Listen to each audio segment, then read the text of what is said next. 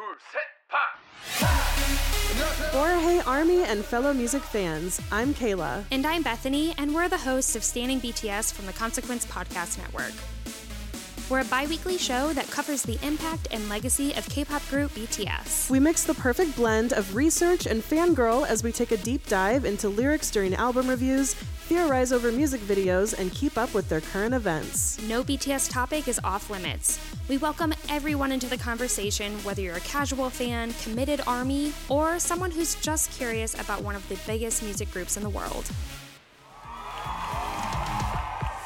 Come chat with us every other Thursday with a new episode wherever podcasts are found.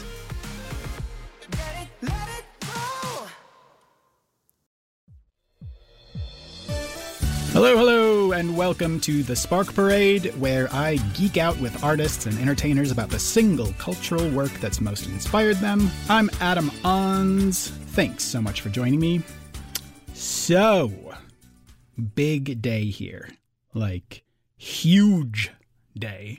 Roisin Murphy is on the show. Can you cope with this news? I can't. It's unbelievable, but absolutely true. You know, some people say that you shouldn't meet your heroes.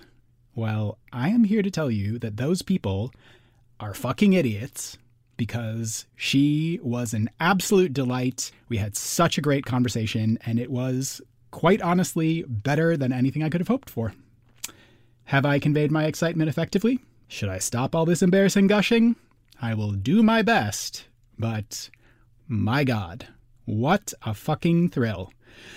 Somehow, in addition to releasing one of the best albums of the year and producing one of the best concert live streams ever, not to mention all of the brilliant performances she's done from home during quarantine, somehow, in the midst of all that, she found time to talk to little old me about her love for Terence Conran's 1974 interior design and decoration Bible, The Housebook. That was really just a jumping off point, though. We talked a lot about architecture as well, focusing on a formative European architecture tour that Roisin took with her boyfriend as a 17-year-old. I am so excited for you to hear this, and I will get on with it in a sec. But first, I just want to encourage you to look at the episode show notes on thesparkparade.com. There are some good visual aids there, which I think will help you. You can take a look at some of the buildings that Roisin and I talked about. I haven't linked to the most famous ones like the Acropolis and the Parthenon, because I'm assuming you already know what those look like. Anyway, let's get to the good stuff, shall we? Quick Roisin facts. Roisin Murphy is an Irish singer, songwriter, and producer who first found fame as one half of electronic music duo Moloko. She has since released 5 solo albums, including this year's Roisin Machine, which has received widespread acclaim and has been found on many lists of the year's best albums. Quick housebook facts. The Housebook is designer Terence Conran's 1974 ode to home decoration and interior design. It's a coffee table book that is a profusely illustrated guide to every aspect of decorating. It provides ideas and techniques for increasing the beauty and comfort of homes of all styles and sizes. And there you have it. Now, let's cut the shit. No more waiting, okay? Here comes my fantastic chat with Roisin Murphy about The Housebook. So, the Housebook. Amazing. Have you seen it? Have you ever seen the book itself? No. I've got it here. I mean, little glimpses of it from places online. So, lots of design stuff, lots of 50 different examples of a fireplace and of a table and all of that kind of stuff. Is that what we're talking about?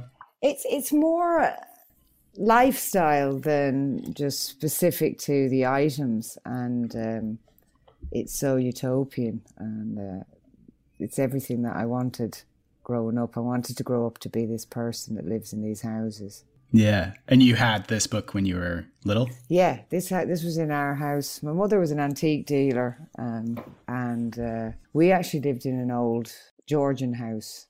And double-fronted Georgian house, lovely old house. It was half finished almost at every place you went, and we didn't have central heating, and we didn't have a telephone, so it was quite wild, but really quite an elegant house.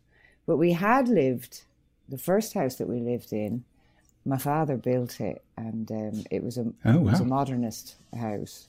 that he plonked right in the middle of the town that he grew up in Enniscorthy, and it was almost like a kind of up yours to everyone. I'm sure it got up the noses of a few people, but it had a sort of corner that was glass, that was two huge pieces of glass meeting that hung out kind of cantilevered over the road, and these huge windows had orange electric curtains and stuff. So it was like super modern atomic house that I was brought up in from a baby. But then we moved from that town to Arklow, and we moved into this sort of rickety old house, you know, classic old haunted house. And and this book was there. My mother had lots of books about paintings and about antiques, and she had lots of books. Also, she had those books where they come out every year and give you the price lists of antiques and things. And I used to just love these things and looking through these things. And she had loads of art books, and she had this, you know.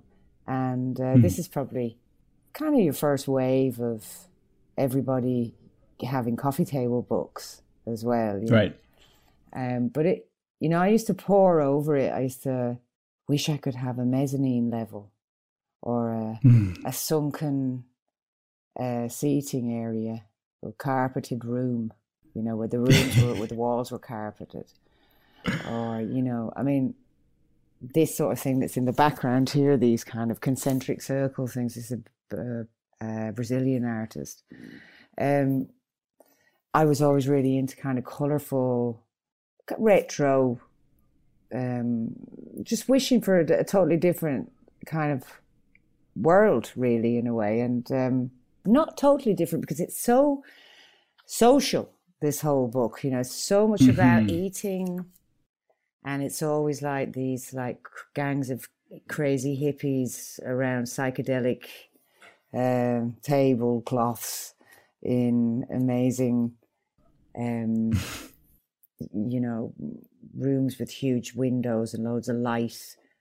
And of course, Terence Conran, he started off by, you know, by importing and putting together, curating homeware from all over the place, and he created a store here in London, and that it was all about kind of having the right pots and pans, and it developed into this whole, not just your whole home, but your whole lifestyle and your whole outlook, which was a more colourful and creative kind of space, your house. You know, it was like mezzanine levels and soft areas and big baths and big kitchens. You know, people didn't used to have big kitchens before all this. The kitchen was where the woman was hiding in a tiny little room in the back, and you'd have like a fancy parlour and stuff like that. Well, the practicalities of that for real life, you know, in the later part of the 20th century, and that became ridiculous, and everybody started opening up their houses and opening up the space and living together and cooking together. And you know, and I love this, you know, using the top of the house and showing the beam and all that sort of stuff. Just used to really, I used to climb into these pictures and be in them. And then I go up to my room afterwards and try and arrange it in a way, you know, maybe bring some palettes in to try and create a mezzanine level. And it was a big space. So, I mean, it was actually quite, I could do certain amounts of things. Once I tried to move from the other side of the landing in the other room, I tried to move this huge, like, Danish G-plan cabinet from one room to the other because I wanted to split the room, you know, have a room splitter and stuff like that. Yeah. So anyway, I think it ignited a lifelong love of architecture, actually, more than just interior design, because it's so architectural. The book and the design attitude is to reveal the design itself, to reveal the space, to leave the beams, to open the wall, to let the light in, to show the structure, to paint, you know, lines like this, colourful lines like this up the stairs, to accentuate the movement in the houses and stuff like that. And It's all quite big scale in a way. It's not detail as much as it is a whole plan for living. Yeah. And that's architectural. That's architectural, I should say. Yeah. And I guess kind of the marriage of those two things, like architecture and interior design, and thinking of things holistically, having a space where you take the bones of it, which is the architecture, and then figure out the best use of the space and the ways to, you know, make the space the most livable and pleasant, and kind of exploring what each room is, you know, the function of it, but also how to make those functions exist in harmony with real people's lives and the way that they live and their families and, you know, all of those other things. So yeah, it's pretty cool. I found this list of somebody took the best bits of advice from that book, and one of them was matching sets of towels and flannels in good strong colors revive a dreary bathroom, which I love. Yeah. Look at this, like opening up the space like this. Oh, just so beautiful to see the rafters and the integrity of that, and then it's just so homey as well. I mean, yeah, and so that sort of ignited a lifelong love of architecture, which I continue to this day. I mean, I'm part of the Brutalist Appreciation Society and the Postmodern Appreciation Society.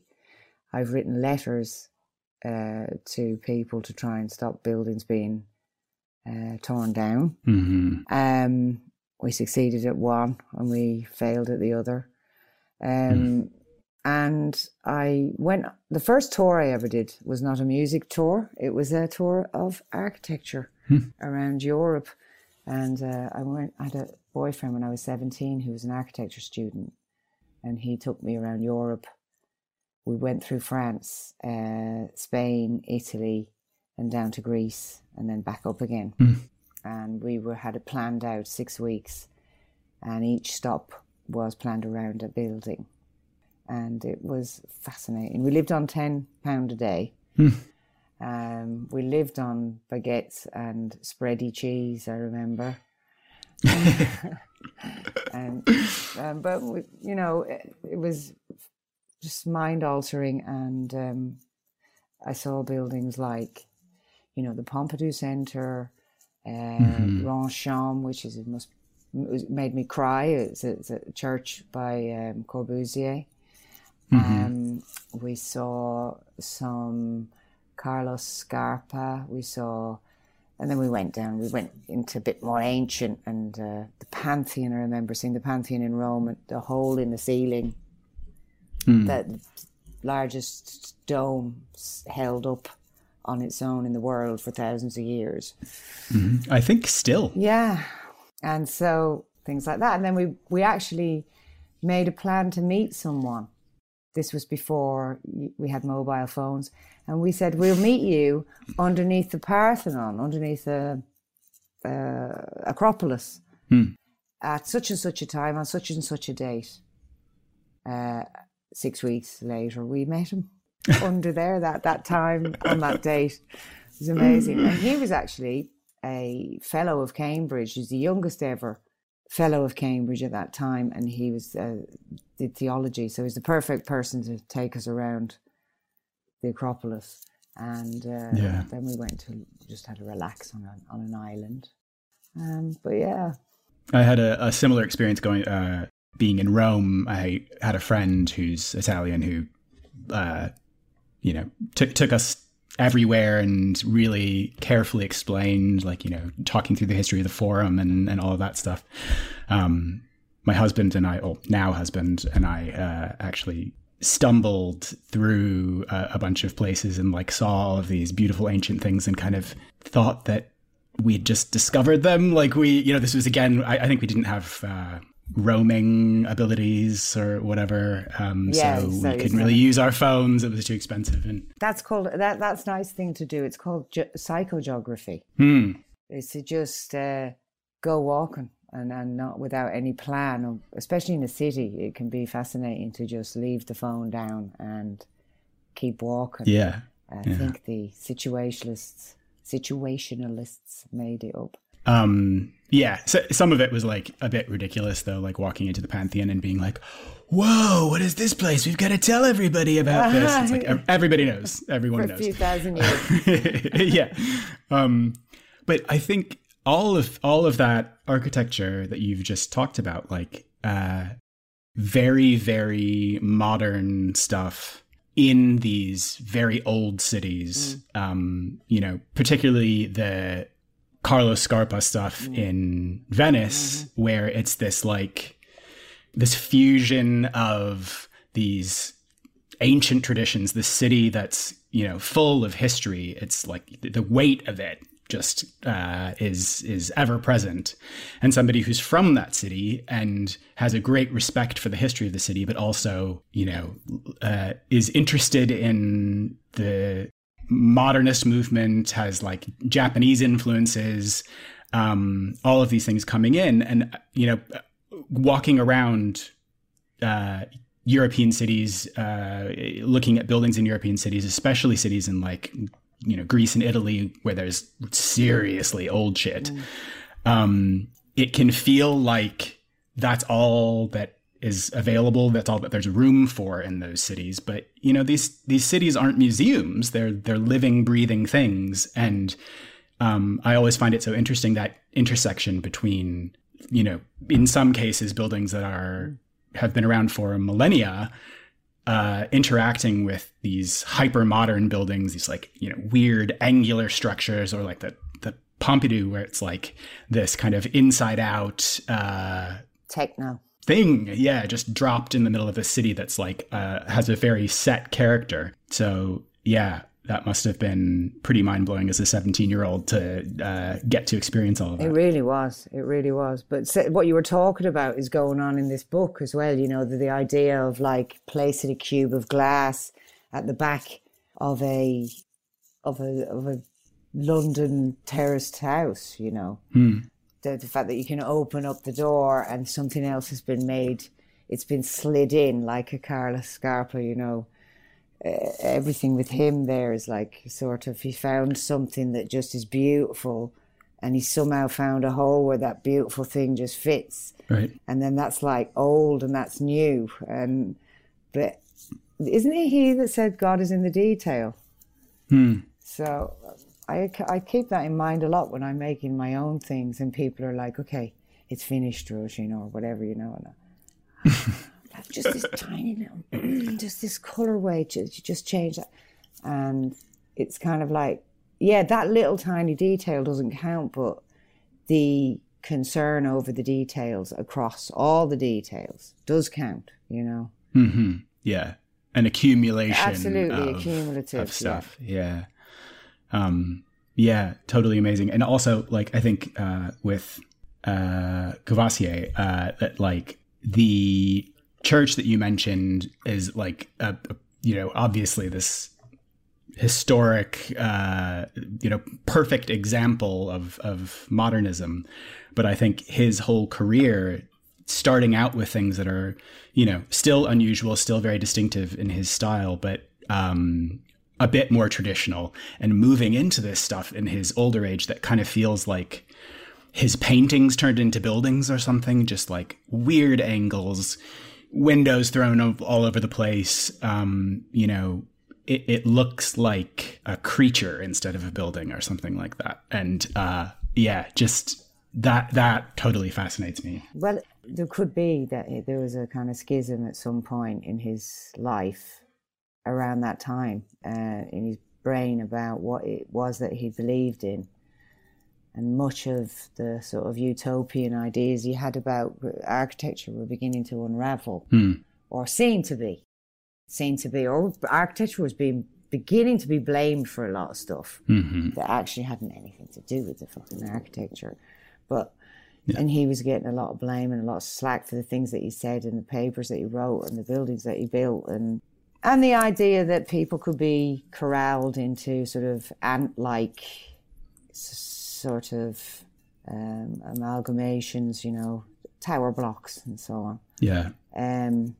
Now just seems quaint, actually, the early modernism in that form. But it was very scary for people. And there was a coldness about his sort of doctrine that went along with the architecture. And he was probably maybe going through a bit of a thing. And this was a very personal building, and it's expressionism. That's what he's gone full on into, being like an expressionist. It's like sculpture. It is an expressionist sculpture of the mother and child. At one angle, you see this kind of cradling mother figure, and that's the shape of the building. So it's pure expressionism, and every single thing in the building he made as well. So he designed all the glass in there, and it's hand painted in places by him. And when I was there, you could go everywhere in it. I don't know if that's the case now, but we were all over it, and I stood back from it at one point and just cried because it seemed to have such sorrow, and it felt a very lonely, well, not lonely, but solitary. It had a solitary feeling to it. Yeah. It wasn't big enough for a large crowd. It felt like it was for one, like a chapel for one. Yeah. And it's quite isolated. Like there's not other buildings around it, right? Right, yeah. Yeah. But I think, again, like going back to that intersection between architecture, interior design, and art, fine art, and all of those elements are there. And I think having an architect who understands all of those things, creates all of that work, and, takes charge of every element of the construction of the building and the, thinking about its function in terms of the furniture, in terms of the, interior design, all of those things coming together. So yeah, I think it's pretty rare to have somebody taking charge of all of those elements, and it's amazing. But I mean, going back to the book now, see, these Yes. are probably architects here. Yeah, You see, having a little Sunday meal together in someone's house. Yes. And they're probably very hopeful, aren't they? Yeah. There's so much. I wonder if architecture has still got much in the line of utopian dream about it anymore. Yeah. So much of the work's already been done in a way. Yeah. I was thinking when you were talking about the house that your dad built, like the kind of imagining the reception from the neighbors or whatever. And there was something I was reading about new styles of architecture. Anything that is outside of the established norm is always generally going to be received poorly when it first arrives, and that it just takes a bit of time for people to understand and appreciate newness, especially when you're putting things into older cities or, like with the church, replacing a much older structure with something that's very different to what it once was. But with the modernist movement, and especially brutalism, which I love as well, but like walking around the Barbican or somewhere like that, where you can understand people perceiving it as something that's very cold and utilitarian, but for somebody who actually appreciates it, and I think with time people have come to the understanding to be able to acknowledge the beauty of it and see that it's actually find the warmth in it and the humanity. So, yeah. Well, my father would not have built that house if he was like his peers, if he was religious, if he wasn't slightly subversive in himself and his outlook. And his outlook was one to kind of crack the norm, and to stick it in their faces a little bit as well, if I'm going to be honest, you know, right plonked smack in the middle of the town. He started to make money, you know, and he showed off by designing this house and didn't really, I don't know if it's just about time acceptance of that. It's about, you know, a sea change in all sorts of things. Now it wouldn't be a big deal to put a modern building in. Oh, it'd still be a fairly big deal, actually, to put a modern building in the centre of a town like Enniscorthy. Yeah. And I guess part of it is just taste as well. There are some people who will always hate, you know, different styles of any particular style of architecture that is not, I'm sure they did, you know, to their liking. They didn't like the cut of my father's jib anyway. And with something like the South Bank, no, I think people loved it when it was built first, and people absolutely loved huge big housing complexes that were built. Like, I started my career in Sheffield, music career, and I lived in part of Park Hill Flats, which was not when I was living there, because so much of it had been bulldozed. But when it was built, it was the biggest of its kind, and it was one of the earliest ones in the UK. And it was a big, epic, brutal structure, all interconnected. These high-rise things, all interconnected, right smack bang in the centre of the city. And people loved it. They flocked to it. I mean, you want to watch the documentary about it from the time, you know, people are, oh, it's brilliant. And it had streets in the sky, so that at that time people used to always have their milk delivered. So they had to build in these like streets that were wide enough for the milk floats, like a lift for the milk floats to go on the streets next to everybody's doors on the high rises, you know. And it was just the best thing ever. Yeah. And they were very well built things, but they weren't looked after. And people were promised Shangri-La, and pretty soon it was left to rot. And people lost a lot of jobs around that time as well in a city like Sheffield, which was a big industrial place. It was, you know, supplied the world's steel. And that all just went from hero to zero in no time. So that's what affected the building, you know. Yeah. Poverty affected the building. Social, you know, cohesion, lack of, affected the building, and care. And knowing what to do and knowing how to care for it. And now all of a sudden they're scrambling in Sheffield to save what's left of it, because it's become a landmark. It's actually been listed, what's left of it.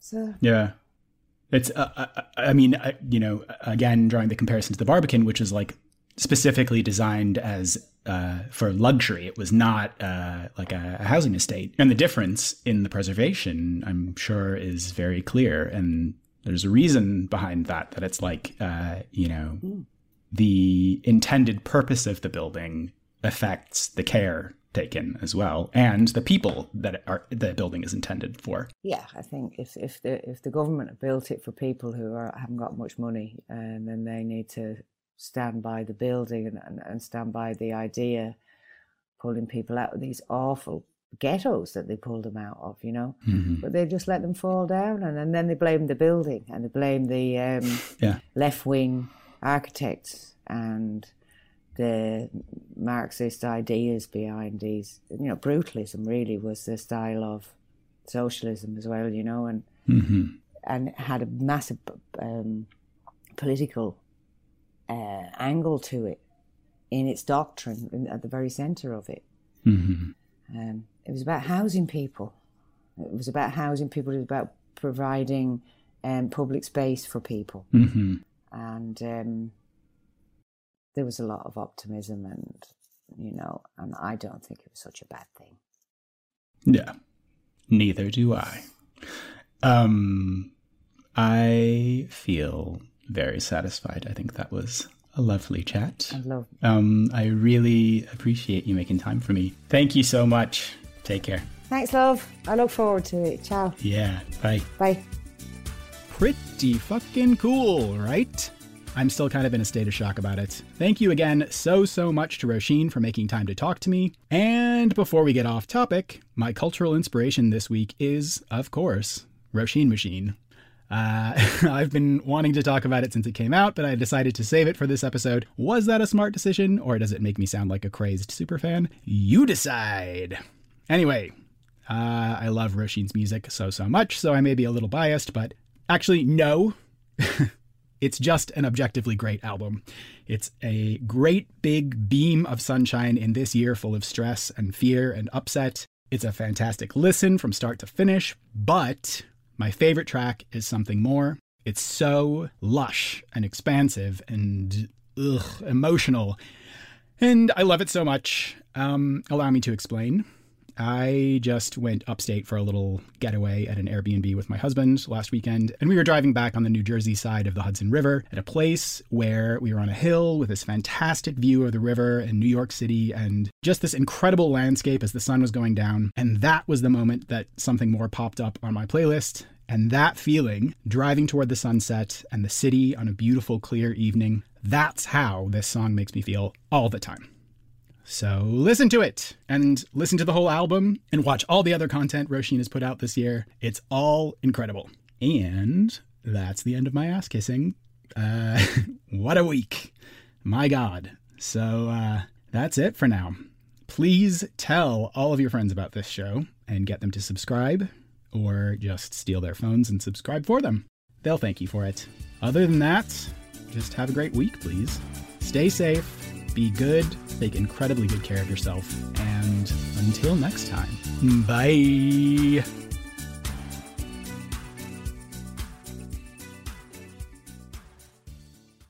When you need mealtime inspiration, it's worth shopping Kroger, where you'll find over 30,000 mouth-watering choices that excite your inner foodie. And no matter what tasty choice you make, you'll enjoy our everyday low prices, plus extra ways to save, like digital coupons worth over $600 each week. You can also save up to $1 off per gallon at the pump with fuel points. More savings and more inspiring flavors make shopping Kroger worth it every time. Kroger, fresh for everyone. Fuel restrictions apply.